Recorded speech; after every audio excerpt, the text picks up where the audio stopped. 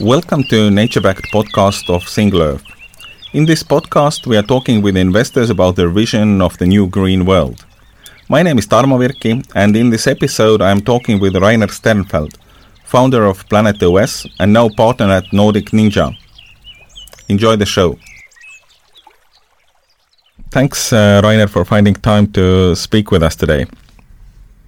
Thanks for having me. Tell us a few words about the investment fund, the Nordic Ninja. It sounds rather cool, but how was the fund founded? Right. So Nordic Ninja is currently the most active Japanese VC in Europe, and this story goes back to 2018 when the idea in Japan was floated. And the idea is that Japan has a very strong kind of history when it comes to innovation, but that's now been kind of stagnant for 30 years or so, and particularly when we think about digital economy. And to invigorate that, they started a fund called World Innovation Lab in Palo Alto, which is run by my good friend Gen Sayama, and that's the bridge between Japan and Silicon Valley, but they obviously make investments elsewhere, including TransferWise or Wise today. And then they were looking to create a similar fund elsewhere. And that elsewhere, that focus became the Nordics and the Baltics, or the Baltic Rim, as kind of hotbed for innovation. And since I was traveling to Japan, at the time I lived in California, I founded a company called Planet OS, which I will tell you later a little bit about. And then I was in California and was in Japan, traveling to Japan every month or so. And I got a call just to ask for some advice. Mm-hmm. And kind of that simple advisory in terms of what to do in the Nordics and the Baltics and why this is a great area. Of course, you should invest. That turned into an offer. And since we had been there for 8 years in California, and my family, my kids had never lived in Estonia, then we decided to take on this opportunity and landed here on this planet a few months before COVID. So great timing. So the fund today is a 100 million fund, all backed by Japanese capital.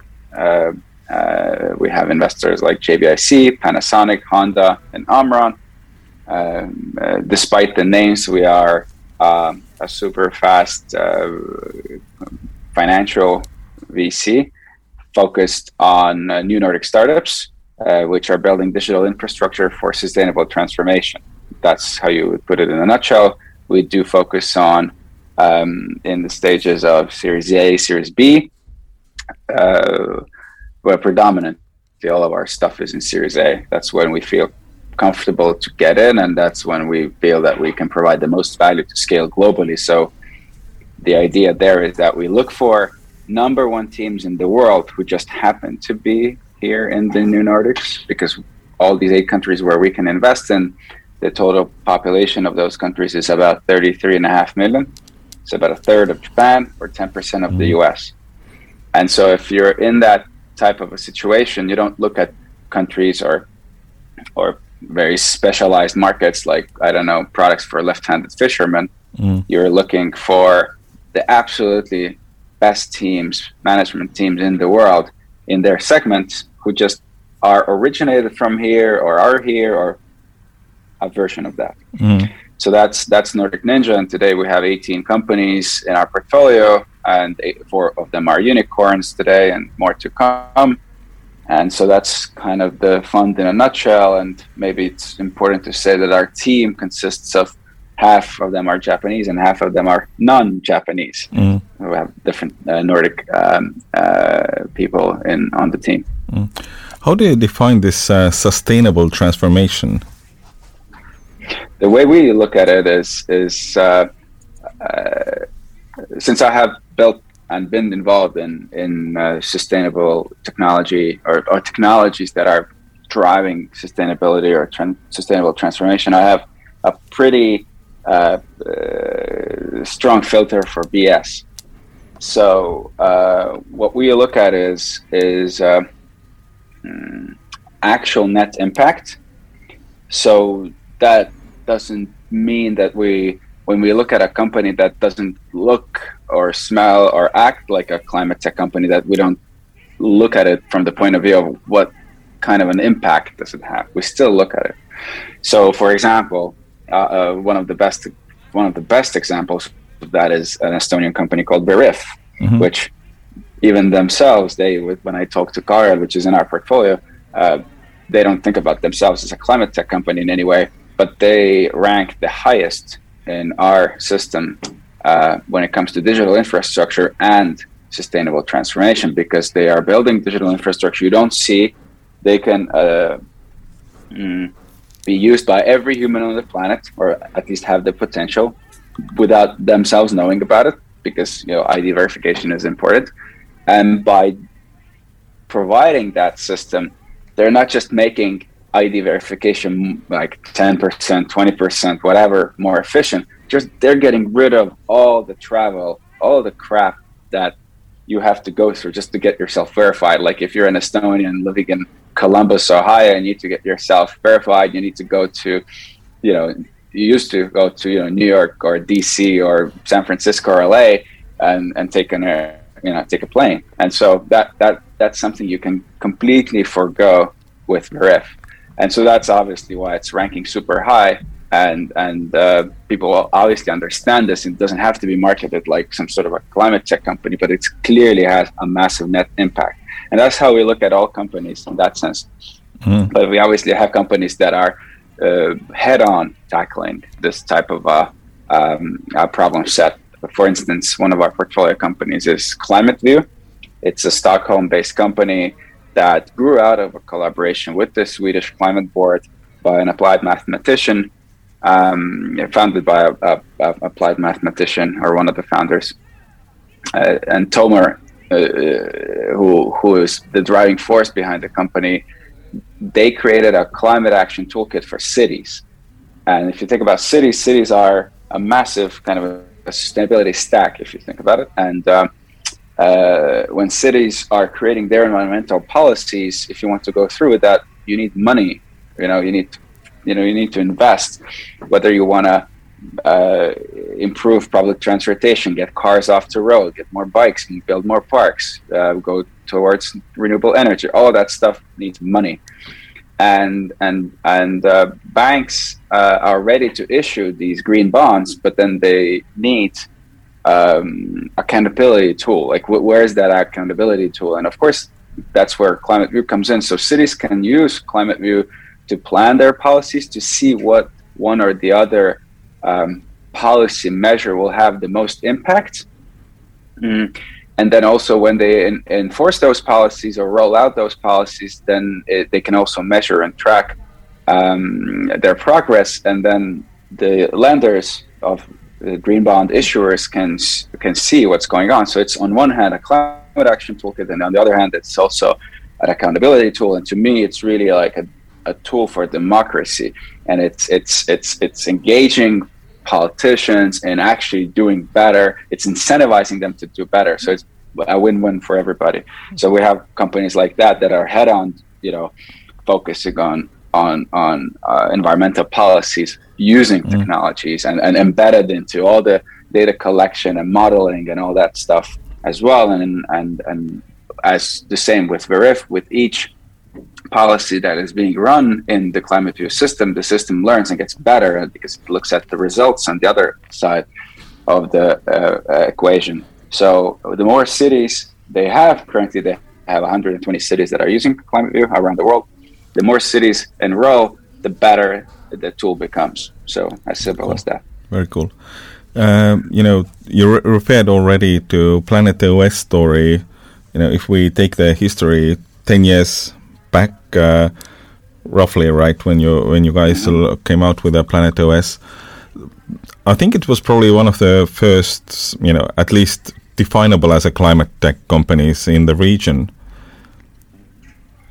Yeah, maybe. I didn't think about it at the time like that, but Yeah, Planet West was originally founded as Marine Explorer and grew out of a data buoy company, which we built as a side project for Teltec that helped the Teltec Marine Systems Institute to measure phytoplankton concentration in the Finnish Gulf. Super academic, super important too, because it allowed them to understand how the herring moves. And that's important as well, because the Finnish Bay is filled with heavy dissolved metals.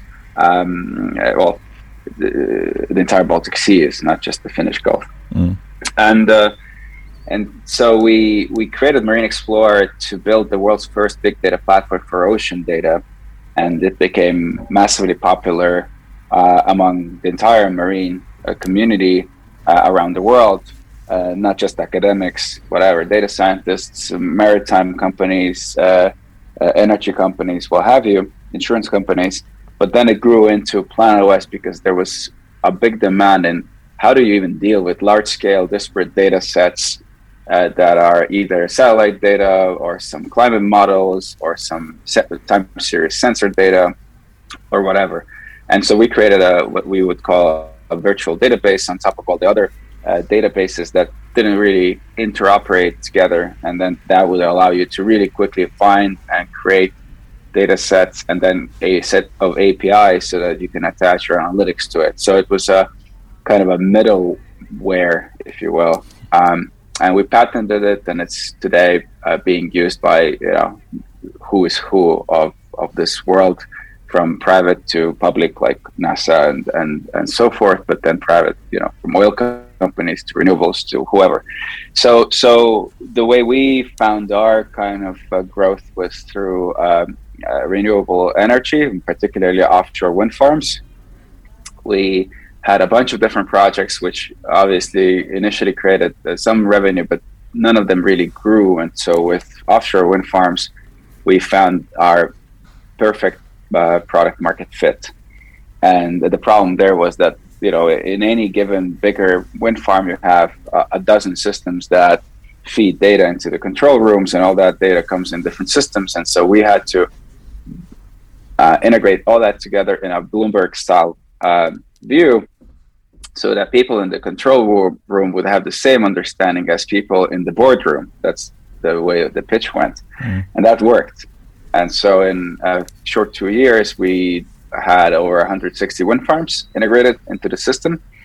And in 2017, in August, we got acquired by a company called Intertrust, which was also our investor. And then Intertrust is the inventor of digital rights management. And of course, since that had become commoditized in the world of music and movies and all that, we are in a world today, which is not surprising at all, 5 years later, that data is property, and we have GDPR, and if data becomes property, it needs to be managed. But what about our rights? Like our citizens equitable in when their data is used for some other business purpose? Normally, we don't get paid. We are the product. If the product is free, if the service is free, you're the product. And that, of course, was something that was okay maybe in ad tech or whatever, but not certainly okay in energy. And when you think about European countries, which are super sensitive about it, then we found a lot of traction there. So the next 2 years after the acquisition, I lived on an airplane, traveling the world, meeting power companies around the world who would be building smart home systems or grid management systems, or trying to understand the feasibility of solar wind farms or electric car charging networks or whatever. And back in the day, I actually, before Planet West, I helped ABB to design the nationwide fast charging network for electric cars in Estonia, which became, again, the first in the world, 2011. And so I took all these experiences, and we sold the Planet West kind of a system to power companies for a various degree of different projects. And then from there on, natural next step was insurance companies. Insurance companies that have premiums, and you need to use data to create more precise parametric insurance policies.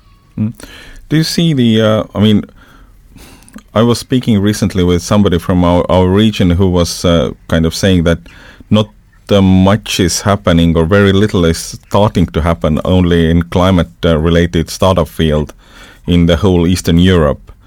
I mean, was Planet OS was probably one of the first, related companies, but are you seeing now more traction to this whole sector? I think probably defining the sector is, one of the challenges, right? Mm-hmm. Well, yeah, I mean, there are really two questions that you're asking. One is this a sector on its own, or is, in my view, digital infrastructure and sustainable transformation, as we like to look at it here, are kind of like filters, like good practice, like sustainability equals profitability in our point of view, and digital infrastructure is the only way you can become competitive, right? So like Bolt is a transportation company that's leveraging technology, right? Or Wise is a financial company that's leveraging technology. So we have self-driving algorithm companies that in Sweden and Finland both, that rank quite high on sustainable transformation, because when you look at how much can their technology help to decrease the carbon footprint compared to the status quo, then it's pretty high, but it doesn't look like a climate tech company. So, but in general, if you look at companies like Single Earth, of course, your company, and Climate View that I described, that are head-on looking at bigger picture, like let's say carbon capture or green energy or environmental policies. That as a sector, obviously, it's in an infancy, and not only here in northern eastern kind of Europe, it's still in its infancy everywhere, because many of them are good as a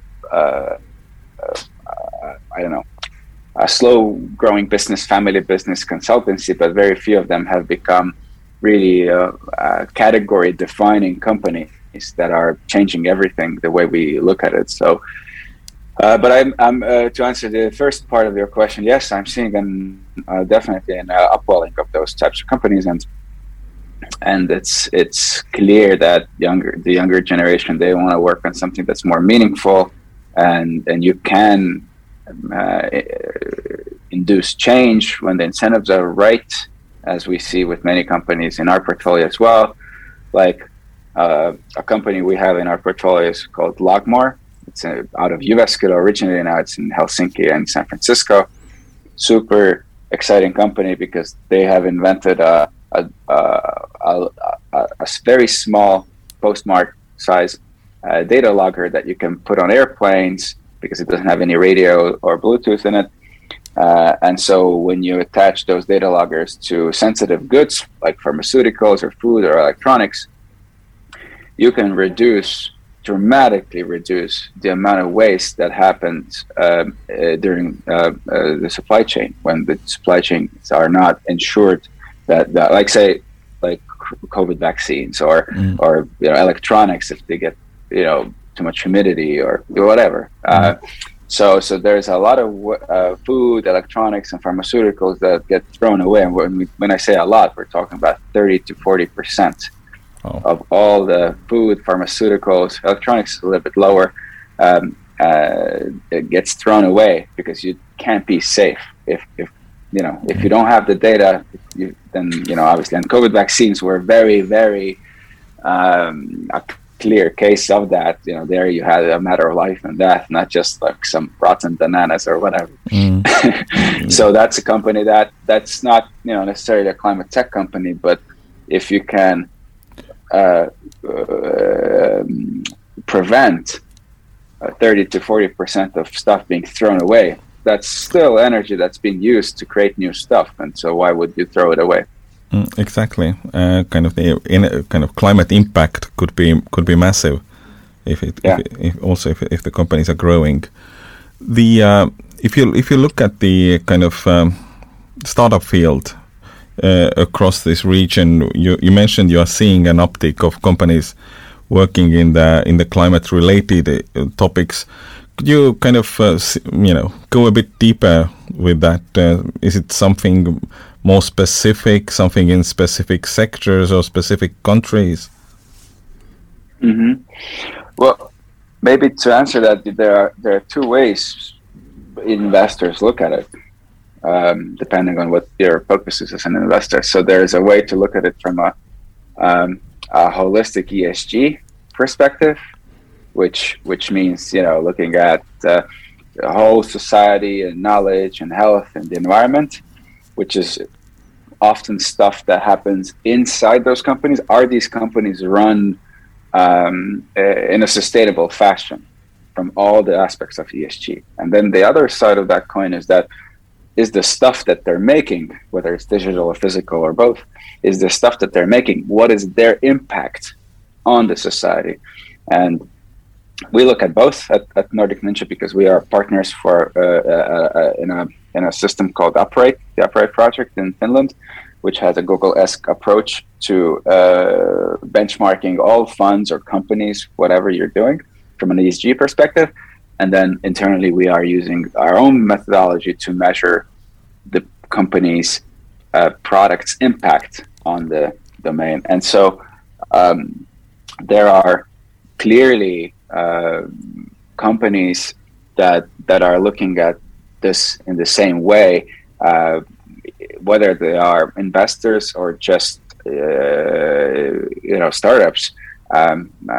So you have companies that are looking at sustainable investing, right? So you have like Greenfin, and you have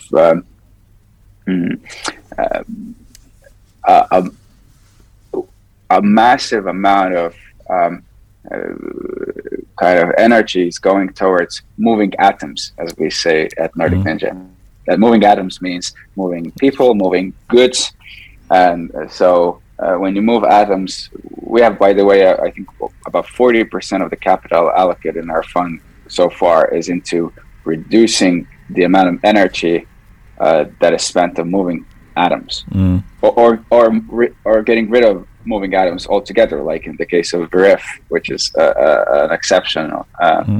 So that's one area. The other one, obviously, is related to health and food. These are two separate things. Normally, when you look at people talk about food tech and digital health, but since we are in this smaller market of 8 countries, we look at it like in the same way. It's like, who are those teams? So that there's a very large portion of companies trying to tackle that. There are companies that are doing traditional stuff. Like one of my kind of ways to think about things is that, I don't eat meat, right? But I know that obviously a lot of people eat meat, and they will be eating meat in the next decades to come, even though that is going to be reducing in terms of percentage share. They still will do that. So if we are going to have people eating meat, it should be done as efficiently as possible. Like, what if there was a way to reduce methane emission of cows like 80%? So you get like 1 kilo of beef with 20% of the energy that is compared to what is it today. Of course, I would support in doing that, even though I don't eat meat, right? It's still net impact. Or like forestry, there's like a lot of energy being spent. Like if you think about it, we're still using wood, right? For whatever reasons. Yeah. If we reduce the amount of wood being used, that's important. And that's obviously what Single Earth is doing. Like, let's keep the forest where it is. It's biodiversity, it's everything. We obviously understand that. But then you still need to take down trees. Okay, what is the efficiency of taking down trees? It's super low. It leaves massive marks and destroys. There's tracks. And what if there was a way to make that efficient? And so you see companies trying to do that. And we're not obviously experts in that, but we are interested in stuff like that. And at least I am not an expert in forestry, but I'm just saying that if you look at the whole value chain, you look at the different steps needed. So Single Earth is in that portion of the forestry. Well, let's keep them where it is. But then for the trees that are still being cut down, we should do that as efficiently and as as small footprint as possible, right? So it's the whole thing. You have to look at the whole thing, and in the mobility sector, we are moving atoms sector, so to speak. We are doing the same, looking at value chain. So we have a company like Einride in Sweden, which is making autonomous electric trucks. That was the first company in Europe to be allowed on public roads. So that is an incredible company. And then on the other side, you have the last mile with Starship, which is also a portfolio company. So which is kind of like mini Einride, small robot deliveries, autonomous deliveries, last mile on sidewalks or pavement, as British English would say. So that's how you would look at it, and I think there's still a lot to do in digital health, but we haven't seen like unicorn cases there. There's this middle layer still missing, probably, that the goods would be that you would get the goods from the Einride to Starship without any humans involved in the process, right? Yeah. I mean that is still something that humans need to deal with. Obviously, there's too much complexity, right? So that's where like Climate View helps, and you know, like one of my favorite things there is that there's this world famous industrial designer Dieter Rams, and in his documentary there's this bit where he's asked at some fireside chat in Munich from a question from the audience is like, hey, why haven't you designed any cars? I would love to have, and this is in Munich, right? So like car mecca, and everybody has a BMW and whatever, and so why haven't we seen a Dieter Rams designed car? And he's like, yeah, but you know, cars are stupid. Like, you know, you have kind of overcompensated, overdimensioned the vehicles that go too fast, and instead we should design better public transportation infrastructure, or if there were like pods or whatever, they should be moving autonomously, or you know, all that kind of stuff. So it's definitely like a thing that we need to figure out, and one of the powers of digital infrastructure and all this data is that we can actually spend more time understanding and simulating and making the right decisions, instead of, oh, we just invented this stuff, it's cool, let's do it, and then, you know, 5 years later, oh shit, this is not going to work. So I obviously, and this is something that I say all the time, is that there is to be this futurologist or futurist, James Martin in the UK. He's passed away now, but he had this cool quote that I liked, which was that in the 20th century, humans figured out a way how to invent stuff and bring stuff to life. We're very good at that. That's what separates us from other animals, is that creating tools. But in the 21st century, the main theme should be about control, meaning that we can now control. We already know that we can come up with anything or build anything we come up with, but now the decision has to be made. It's like we need to be very careful, what do we bring into this world, because we can bring anything into this world, and whether we bring chaos or harmony, that's up to us. So that's why we like stuff that is helping us to make better decisions. So that's what Climate View does. And then of course there's this big topic, which is measurable but over a longer scale, which is health. Like, we are living in a era of aging societies, right? Not exactly a climate tech thing initially, like on the face of it, but you know, if you're bedridden, if you're sick, let's say we live to 100 years old, and their last 30 years are kind of rubbish because you haven't been able to live normally. So one of our portfolio companies is called Combinostics, and this is the most complicated company we have, a deep tech company. They're taking your brain MRI and are able to predict the risk of Alzheimer's. And they do that by analyzing your brain MRI scan against the whole world's brain MRI database, anonymized database. And if you do that early enough, you can prevent or take steps to prevent Alzheimer's. And that type of stuff is still in its infancy, but if that becomes a thing, we, like, men today take a PSA test, right? Women might take a mammograph when they're 40 or earlier even. We are not making these brain MRIs yet, but in an aging society, the percentage of people with Alzheimer's is increasing, and that's a massive amount of carbon. If you put it just all on paper, that's all. It's a bad way of life, and nobody wants to live like that and finish their life, obviously. But it's also a massive burden, and nobody wants to be a burden, of course. So if we can figure that out, that will be massive. And there are a host of all sorts of health issues that we need to deal with that are related to aging society. Absolutely. You were talking about the ESG in relatively positive terms, and earlier you were speaking about how you were born with a great bullshit filter. Don't the ESG topics often run into your bullshit filter?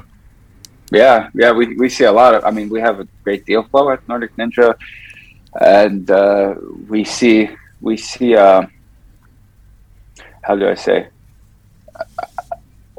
I mean, the fact that it's in the society's consciousness is good, but I sometimes feel like people, well, maybe some people are using it to greenwash and all that, but generally startups are just trying to show that they care.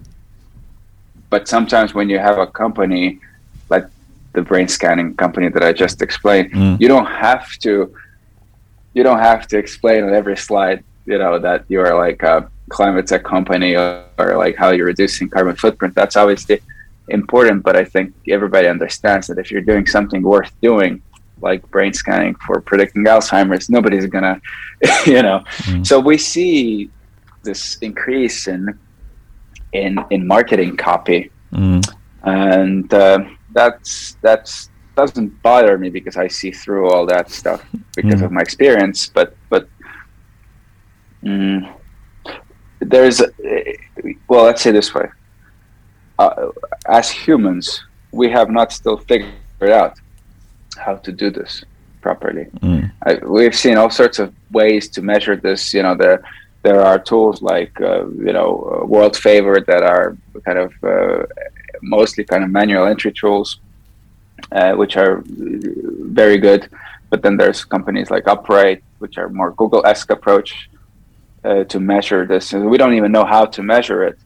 And clearly we need to, reduce, reuse, recycle, as the saying goes. But we all have to make changes. And so some of these changes can be started on a grassroots level, and some of these changes can be started on policy level. So there are only so many things an individual can do. But smart policies are also needed, and if they are made in a very good way, in a concise way, then you can engage with people. Sometimes I feel that we're stuck with kind of like labels that we need. Like you can see this polarization, right? There are certain topics, like when you say climate change in some political circles, it will immediately get red flagged because it's sort of like the enemy, right? And like the funniest example, and I'm sorry I'm digressing, but the funniest example is that after Trump's victory in 2016, when he came into office, January 2017, I was on a bus tour in West Virginia with the Atlanta Council, and we went to like a Virginia University, I think, was one of the stops later.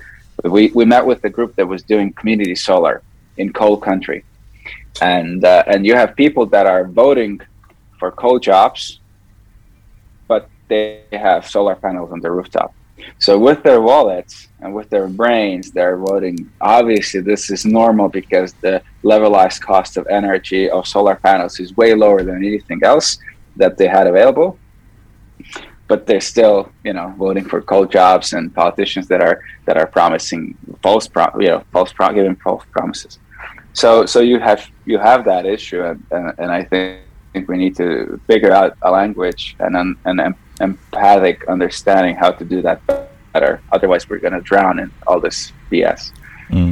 That's a sad future picture for many probably. You were talking about the politics, and I know we are close or soon running out of time.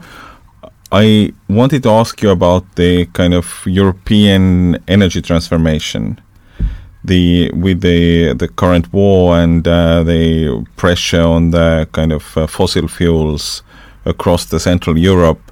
How do you see the kind of interest maybe in the alternative energy startups, and is this the kind of what's the chicken doing the golden eggs thing in the near future? Yeah, so this is again a lesson in strategic thinking. This Russian war in Ukraine. Obviously, people on the eastern flank of Europe, bordering with Russia, don't need to be reminded of this. We are the ones that were kind of the boy who called shark, and nobody listened. And now it's like, we told you so. But there are hard choices. It's not black and white, obviously. So for some northern countries, you can't say that everybody should go over solar and wind, and we are happy. We need to solve the energy storage question. That means we need to use rare earth metals. We need to make some hard choices when it comes to nuclear versus coal. Germany obviously, backfired in that sense, and many other things related to geopolitical choices with gas and Nord Stream, which is a horrible, horrible way to run stuff. So, but I think in general, I'm still an optimist. I in general think that technology is a way of doing things. And so technology is the only thing that will actually change the world. And politically, you can incentivize that, as we have done this in Estonia, or you can be against it, right? But generally, politics is reactionary in its nature. But I'm still very optimistic that Europe is still the best place for clean tech. Europe is still the best place to talk about clean energy, and we can figure it out rather easily. We don't have that many disagreements as maybe in other sectors, and we can afford it, right? Because it is expensive to adopt new technologies, and the cost of those technologies will come down over time. That's the whole essence of it. So, but that doesn't mean that we have to say no to nuclear, especially when we think about modular nuclear that can be made safer. The old nuclear reminded of the old waterfall way of developing software. You can the iterations or the innovation iterations were too slow, and now we have to do something different. But I think if the choice is between coal or gas and nuclear, then we have to do small modular nuclear, and then maybe down the road we can figure out to go full solar or something. There's going to be an energy mix. There's not going to be one single source of energy, obviously, and then the storage portion of it is super important, obviously. Cool. That's somewhat more positive note to wrap up this podcast recording. Thanks, Rainer, for your time today. Thanks, Dharma, and let's keep the conversation going. Absolutely. Have a good day. Bye-bye. Bye. Join us again for the next episode. Thank you for listening. If you like the show, please give us a good rating and leave the feedback in your podcast player so others will find it too. We will be back next week. Turn on to Nature-Backed Podcast.